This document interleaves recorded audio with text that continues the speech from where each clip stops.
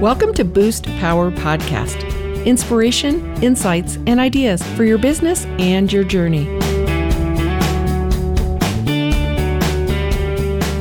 Welcome to Boost Power Podcast. I'm your host, Betsy Wiersma. Today is the first day of the rest of your life, and the people, places, and things you choose, you attract, you hear, you put into your soul will make a difference for you. And that is why we're here.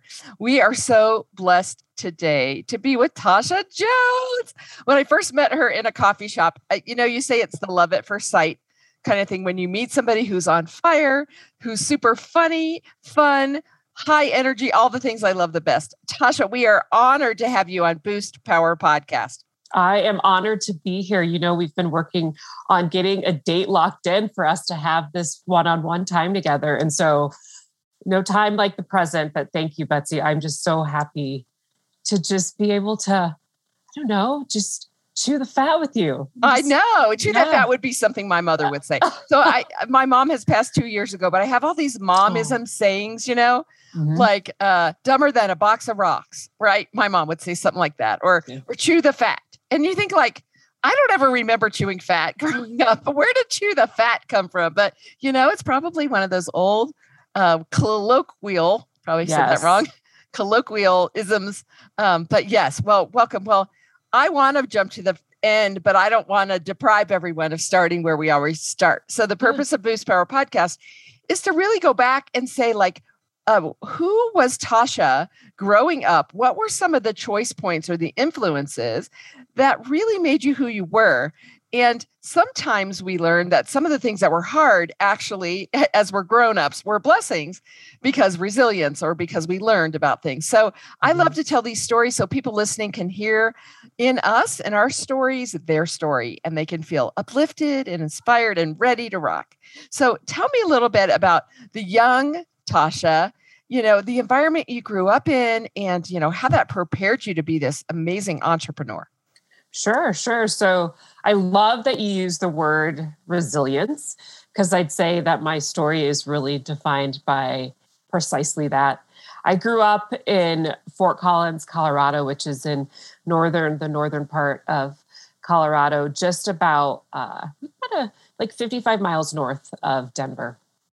And I grew up in a single parent household where my dad and my cousins and aunts and uncles lived in Denver, but then my mom and we lived in Fort Collins and grew up pretty low income. I think easily I could say we moved to a new apartment every year of my schooling. So every year I was living somewhere new. And I think what that foundation that established in me is just the resilience in making new friends, finding commonality with neighbors. But also I think just the resilience in growing up in a really homogenous, predominantly white community, college town that also gave me this aspiration to want to aspire to achieve what seemed to be a really cool way to live, was to be a college student, just kind of observing that. And my mom had worked at different jobs on campus. And so I'd have exposure just seeing students and being committed to pursuing their academic career. So I'd say my resilience really came from always having to be adaptable and starting new. And I think also just finding how can I be really good at school? How can I be really good at sports? How can I be really engaged in clubs or student council? So it was this foundation of always wanting to be part of community and feel connected.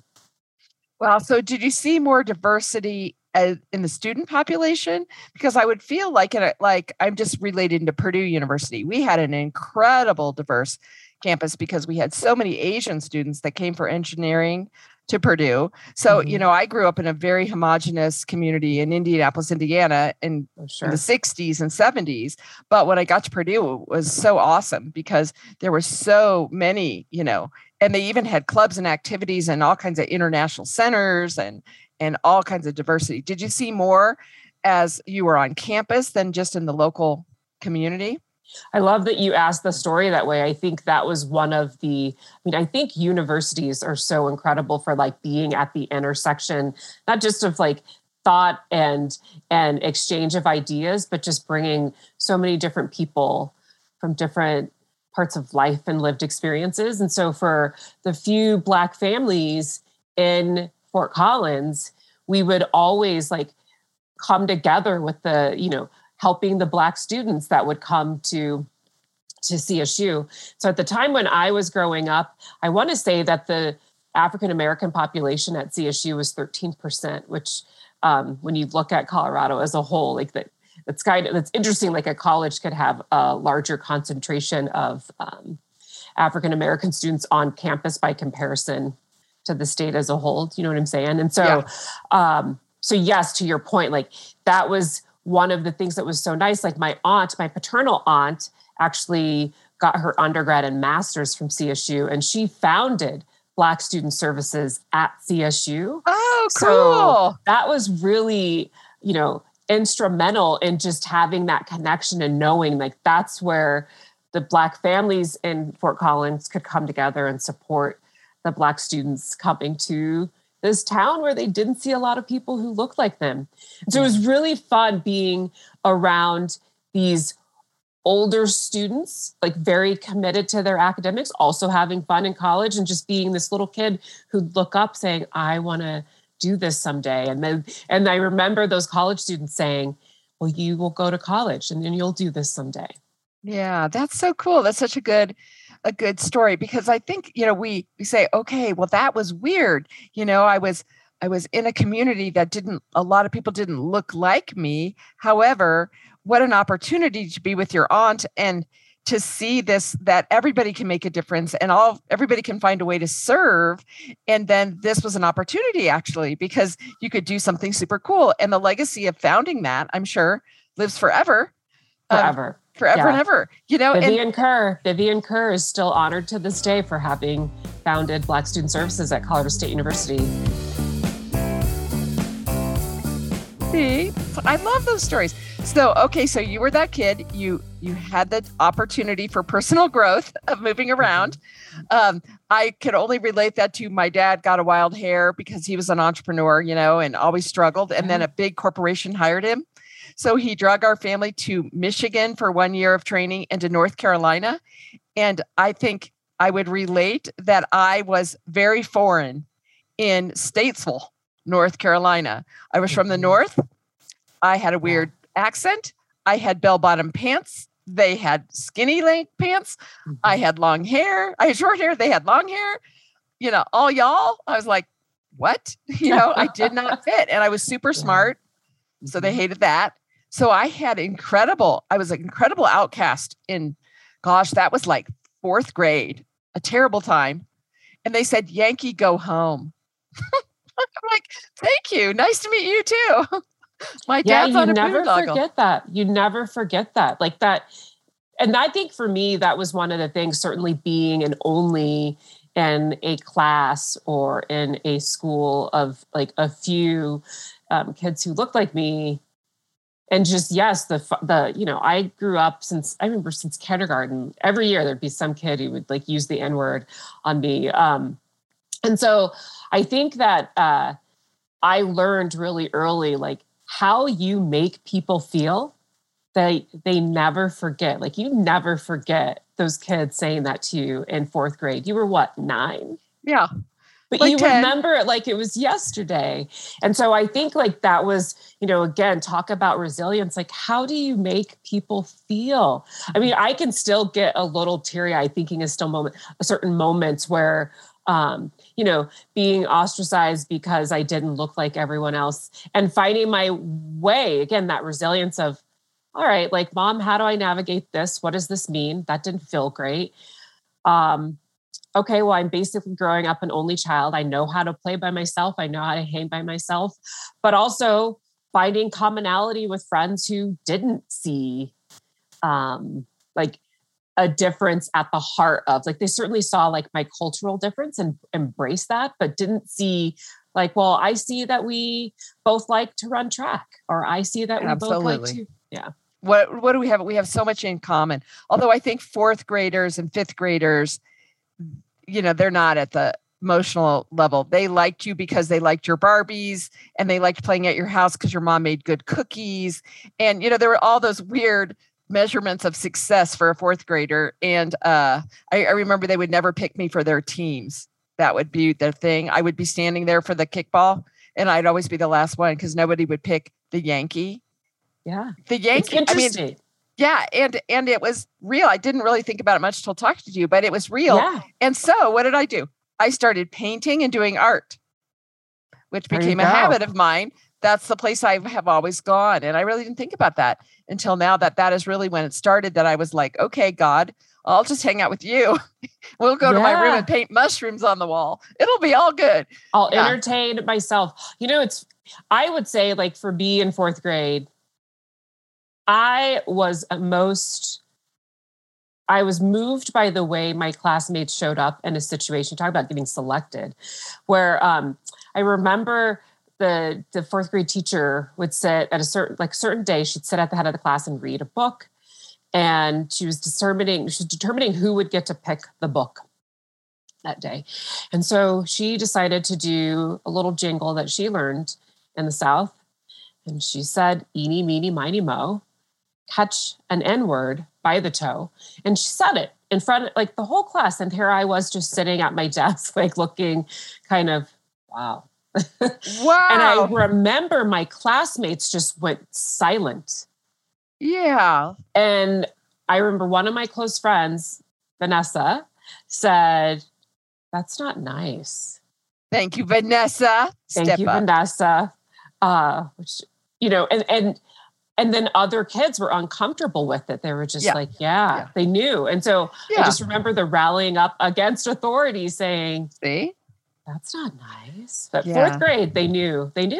Yeah, they knew better. But I think kids don't. I don't think kids are born to see anything but our hearts. I mean, I have the habit of, I can tell you more about, I can't tell you if you lost or gained 20 pounds. People are like, oh you look good. You're like, I can't, because I was always the weird kid. I was either weird because I was from the North. I was weird because I was creative. I was weird because I was just always saving the world. They always thought I was a weirdo, weirdsma. I was Bessie the cow because I was chubby. So I was like, okay, you guys knock yourself out. I couldn't get peer love because I didn't ever have the things that the peers thought were cool. So I had to be like, I'm just going to be so awesome. You're going to just want to hang around with me, and I head into doing the float and running for the offices and doing all the stuff of service. Then people would be like, well, I guess that chubby girl's okay. I'd be like, well, and that's what I know of you, Betsy. Like, your heart is, you care for everyone, all walks, and you'll go to the ends of the earth to just help them feel supported and heard and encouraged. That's what I know of you. And so, we're talking about like how our early humble beginnings defined us to just to care for others. Yeah. And it's funny, you just brought that through me, and I hadn't thought about it for such a long time, but it's interesting to share that in common. We were still the crazy kids, and we still are today. We're going to go to break really fast. I know you don't want us to go to break because you're like, I want more Tasha. You're going to get her in a minute. We're going to break. This is Boost Power Podcast. You are listening to Boost Power Podcast with your host, Betsy Wiersma. We are part of the Global Sisterhood Podcast Network, women who amplify their voices and are committed to inspiring all people with podcasts on purpose. Enjoy these true stories and proven business tips for your business and your life. Now, back to Boost.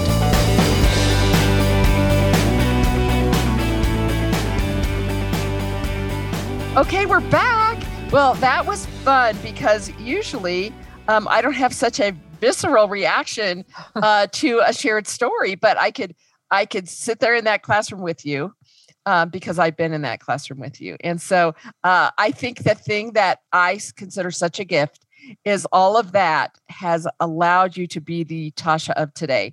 And so I just want people to hear, I don't want to, this isn't like a interview about your past work, that's not about it. But I want you to take everybody through a little bit of this kid that aspired to go to school, who now is like, an incredible person running Denver, Colorado, one of the 25 most powerful women, honored, awarded, and all these big jobs. So take everybody from that kid to today and just give us a couple of things along the way. Like, did you actually go back to college there? And then what was your trajectory? Good word, trajectory. And then I want to save the end for just tomorrow because everything is so exciting. Sure. I'm happy to answer that, and I'll try to be succinct. Yeah, just give us some sections for people to track it a little. Yeah. So remember, I talked about how I knew early on that college was something I wanted to do. Didn't understand why or what was important about it, but I knew I wanted to. And then also, my aunt was very instrumental in getting the funding for there to be the Colorado State Upward Bound program. And so it's this program for first generation college students, because again, my mom hadn't gone to college, hadn't completed college, nor had my father. So I was going to be the first in my immediate family to go on to college. And so I did this program from my sophomore year through the summer after my senior year, where I would spend, 6 weeks at CSU on campus, going to classes that they set up for us, that we could get credits to go toward our high school credits. And I did that. And I knew, like, doing that every summer, I knew that I could comfortably do this college thing. Went to Drake University to study journalism and mass communications, was always encouraged. So I went to Des Moines, Iowa to study to be a broadcaster. And I remember thinking, like, I'm doing everything they said to do, right? Checking the box. I did Upward Bound. They taught me to go to college. I got into this school and I'm going to be this journalist. I got hired at a news station. I was going to work my way up. And I got hired at the news station. Like, I got an internship my junior year and then got hired my senior year. And then it was literally like a month or two after graduation, they got bought out by a big, newspaper conglomerate. And then I got let go. And I just remember thinking, wait, what? Like, I did everything I was supposed to do. I did it all right. I did it. I'm doing it. And one of the things when I was in college, I contemplated switching my major to advertising and marketing. But I knew, I was like, no, you finish what you started. Do not switch your major. You're graduating in 4 years. And so with that door closing to an illustrious career in broadcasting, that door completely closed in my mind. So then I pursued advertising and marketing and worked for ad agencies, found my way back to Denver to work for another ad agency called Craigie Newell, or not Craigie Newell. Craigie Newell was in Des Moines. Carson Hagen was in Denver. Oh yeah. And they were under the Integer Group umbrella. And then, just worked my way into working for, a small private museum in marketing, and then went to University of Denver and worked in, again, marketing and PR. So just kept trying to build this acumen in that particular industry and learn from experts. And I'd say the real breakthrough happened when I decided to go into the real estate industry and work for a company, an industrial real estate investment trust. They specialized in warehousing and supply chain logistics. So think about when the pandemic, we ran out of toilet paper and we ran out of all these things. There's a supply chain that happens that makes sure, whether it's by port or by train or by airline, right? Yeah, in a normal world, the supply chain works. Right, the supply chain works. So I go work for this company where I learned all about supply chain and real estate. And so I worked at Prologis, and I worked there under this gentleman named Rick Roth in their global marketing department. And I told him, I just want to learn the purity of brand. And he said to me, I will teach you branding. And he taught me how you can have consistency of brand globally. So here we were looking in Asia, Europe, North America, and he taught me how you could have consistency of brand. And I really had established this connection with all these different cultures because, again, the resilience of being adaptable, knowing how to adjust to do different cultures, every hierarchy of the corporate structure, everyone in that corporate headquarters at Prologis, they knew me because I made it my business to connect to them and find out how to be of service in my role and connect. And then presented this incredible opportunity from Prologis to go work for a large master real estate developer by the name of Forest City. And they were working on one of the largest urban infill projects of the former airport in Denver. Before there was Denver International Airport, this airport was once called Stapleton International Airport. They named the community in light of this airport, and it became later called Central Park after its crown jewel 80-acre park. But I went to go work on this project for 15 years. And it was so and dedicated your life and built the most beautiful. We own a rental home there. It's a beautiful, livable, well-designed, incredibly nationally, internationally known community. And behind it was Tasha Jones right there in the midst. Well, I certainly knew it was a unique opportunity. One of the things about me, I am a tenacious interviewer. And so I did all my due diligence, all my research, and I knew this was the place I wanted to be. And I knew once I got selected and hired, I knew it was the place I wanted to grow. I wanted to see that project to completion as best I could. And so in my role, I got to be part of the marketing team and the community relations team and the government relations team. I just kept growing within that company because I was always at the table, always raising my hand, always working the long hours to just work hard and be of value and present strategic ideas. And I can tell you, it wasn't always easy doing that, Betsy. Like there were so many times where I wasn't being recognized because I wasn't enough for some reason, right? Like I didn't communicate the way that someone thought I should, or I was taking too many notes, or I was, and wasn't really offering ideas. And so I remember my boss from Prologis, I reached out to him and I said, Rick, I feel like the same thing's happening to me when I worked under you. No offense, like clearly it's me. What do I need to be doing differently? And Rick started coaching me and just saying, here's how you're going to make sure that everyone knows that you're here to add value. So don't just sit and take notes in those meetings. Contribute strategic ideas. Show people that you can help contribute to the bottom line or to the growth or to the advancement. And so I would nervously sit there in those meetings, and instead of like constantly transcribing what everyone was saying, I started to organize my thoughts in the upper right corner of the notepad. Nice. And I would pay attention to what people were saying and what I thought about that. And then I would only speak up to present a fluid thought, like based on my little outline in the corner. And then suddenly I started getting this response like, well, wait, I don't know, Tasha, what do you think? Like I started more and more engagement asked to contribute. Yeah. Mm-hmm. And it just started to lead to recognition by the corporate office. And so by the time Forest City got to a point, it was this 90-plus-year-old company. It was almost approaching its 100 years, based out of Cleveland, Ohio.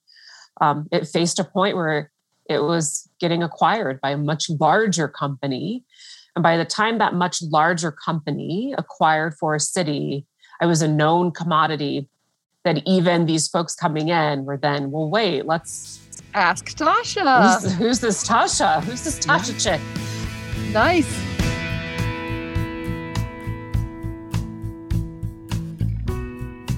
Yeah, but you go back though. I think that journalism training always helps because I was always a big public speaker kid. And, to be able to share your ideas, you were a journalist. You were doing research. You had fluid thought. You organized your thought. You told the story just like a good journalist. You pursued the angle. You looked around. I see. So I think that's where you go back. And I think, well, I might have been a weird, nerdy kid, but I got blue ribbons at the speech competition. Yeah. And today I can talk in front of the world and do podcasting and go to 20 countries and I'm never afraid. And, so I think, again, a big God puts so many things in that we don't know at the time that always will bring fruit. And we just have to be open and then always say, what is the blessing? Even in things that are tough, what is the blessing? Okay. So then you totally surpassed that opportunity and you were tapped by Mile High United Way to work with the CEO, to be one of her top people. I remember I cried in joy because we have supported Mile High United Way for 16 years with the Camp Experience Network. We love Christine Pinero. I've made her personal pieces of art. I've been honored to be honored by them in a few ways. And then you had a stint kind of in the big world of the community, which I want to keep kind of short because I want to talk about the future. But what did you learn when you were at Mile High United Way in such a leadership position? Oh my goodness. Talk about, one of the things that was so remarkable about going to work for Mile High United Way and being tapped by their CEO, Christine Pinero, who is leading this organization that over the past 15 years has helped generate $350 million into the community across 7 counties. I mean, this organization is a pillar, and it's the first United Way. Very first. It's the flagship. And so to be part of that story. Started by a woman, by the way. By a woman. Frances Weisberg Jacobs. That's right. I know her. That's right. Frances Weisberg Jacobs. Know that name. And so it was, for me, this wonderful alignment, which we haven't really been able to talk about, but of my value in terms of I'm a good marketer. I think really strategic. I connect the dots and I create structure and systems to help tell this dynamic marketing story, an integrated marketing process or department, like just an integrated marketing approach. And so to be able to bring that value to, just really this organization that it was my passion to serve community. Like they serve community. I care about serving community. I'm big on civic leadership. How can I do my part? And knowing that my purpose in life is to align myself with things that are about advancing women and youth and education. What better place to show up than Mile High United Way? Mile High United Way. Lucky me, lucky all of us. It was just such a they have wonderful, such a great team there. Yeah, everybody there is really awesome. Corey just got promoted. So happy. Love Corey. Been with Corey 16 years. Yeah. So all good. Great people, heart of gold. And they are vested and committed to the Metro Denver area. Yeah. So you did that. And then I want to do a drum roll. I wish I had a special effect. But inside all this, because even when you were at working in real estate development, you and I met, I knew that there was a spark of something big, a Tasha dream to bring to the world. So tell them all about the new company. Oh my goodness. Yeah. So, in 2017, I knew that my time on this project was coming to an end because you build developments and then it's built and it's done. There's nothing more for you to market. And so I started working on this Tasha Vision 2020 plan. Had no idea that a pandemic was coming, of course, but still, even with the vision, I was able to course correct in the midst of a pandemic. And so I knew that I wanted to create something that I could still be of value to community, but also keep my foot in the real estate sector. So I spent 3 years trying to develop this branding and, putting my thought leadership out there around a diversity marketing business and how I could help provide brands with this wider lens of how you can be authentically inclusive in telling stories about the diverse lives that choose to live in your community. And so I started working on that. And that was one of the things that I launched in January of 2021. I thought it would take me about 3 years to get it off the ground. And it ended up taking about 6 months. And I got to live in my must and lean all in. Christine was wonderfully gracious where I said, I know I've only been here for a little over a year. But I feel like I've had really good impact with this amazing team that you've blessed me with. They're going to run with this. And then I'm going to go run with my dream. And I launched LV Jones Consulting, which is a diversity marketing consulting firm here in Denver. And I've been really blessed to not just solely be limited to real estate, being able to work with folks in the health sector and folks in education and nonprofits. And just, again, making sure I don't consider myself a DEI practitioner. So when that diversity, equity, and inclusion practitioner comes in and helps an organization operationalize that work, or if they've already been on that journey, committed to how are they hiring more diverse voices? How are they making sure they're at the table for leadership? How are they living and telling their story to their clients and customers? I then am really adept at being conscious of how to help brands tell their inclusive story with authenticity. Well, see, I'm seeing journalist, I'm seeing, experience, all sides of the tracks, really living it. And then I'm seeing just that fire and passion that you have brought to all these roles that now, as an entrepreneur since dirt, that started my first business in 4th grade, I can tell you there's nothing quite like, I started selling macrame bead bracelets in 4th grade with my friend Mary. We had marketing, we had bracelets, we had colored beads. We made $40 profit.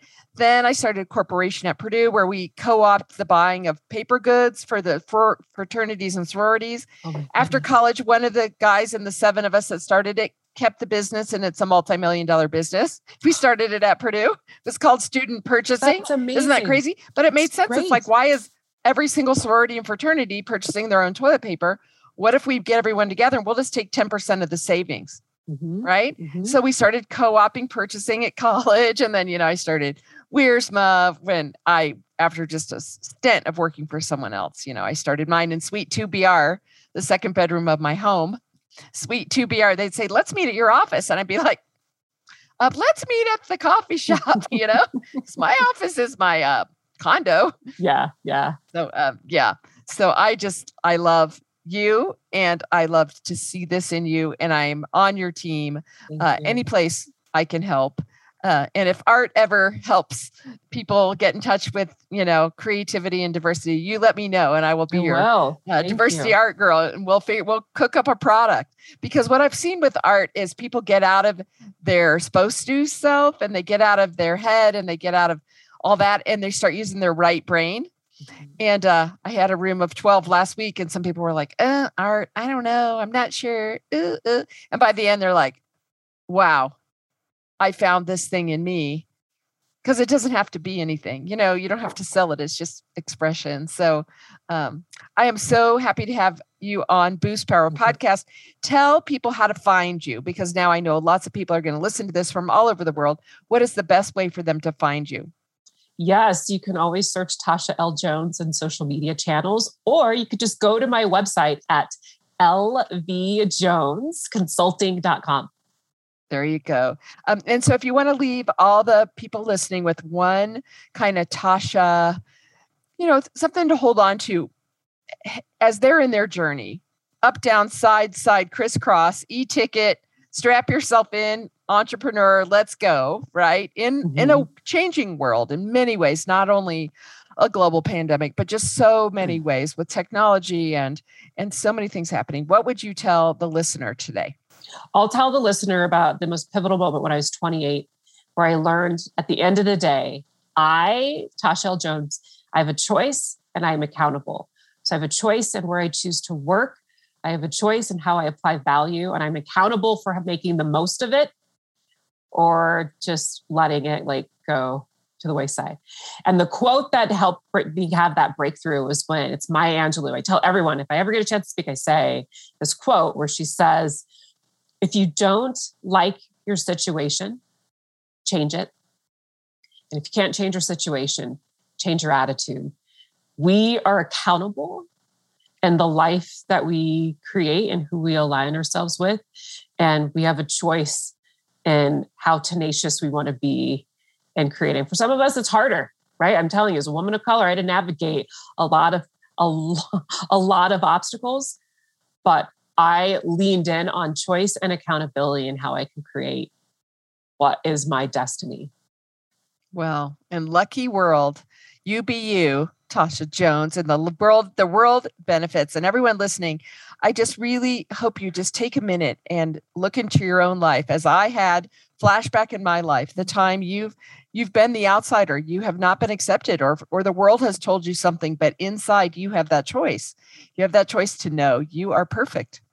whoever you are, whoever your best you is exactly perfect. So go find the people, places, and things that stand with you and that uplift you and excite you, and take the course or hire the consultant or be part of the movement or start the center to help the people you care about. Be the change, as Gandhi says. And I always try to be the change. You have been listening to an exceptionally special show for me today, because I've always wanted to have this time with Tasha, and we really wanted to pick the time that was the time. I think I'm glad we waited, because we could have done it many, many times, but today was the perfect time. Use these stories and ideas to influence your own thoughts, and know you have those choices. You can make it through anything, but you have to know that you can. And you really see that in Tasha, and you probably actually can see that in me. Please share this podcast with anyone who can benefit from uplifting energies and ideas. We are on all the platforms, and we are weekly. This is your host, Betsy Wiersma. Thank you for listening to Boost Power Podcast and plugging into stories from the journey of business and life. Our music today is by singer-songwriter Megan Burt. We are recorded at Cinder Sound Studios, and we're part of the Global Sisterhood Podcast Network, women who amplify their voices and are committed to inspiring all people with podcasts on purpose.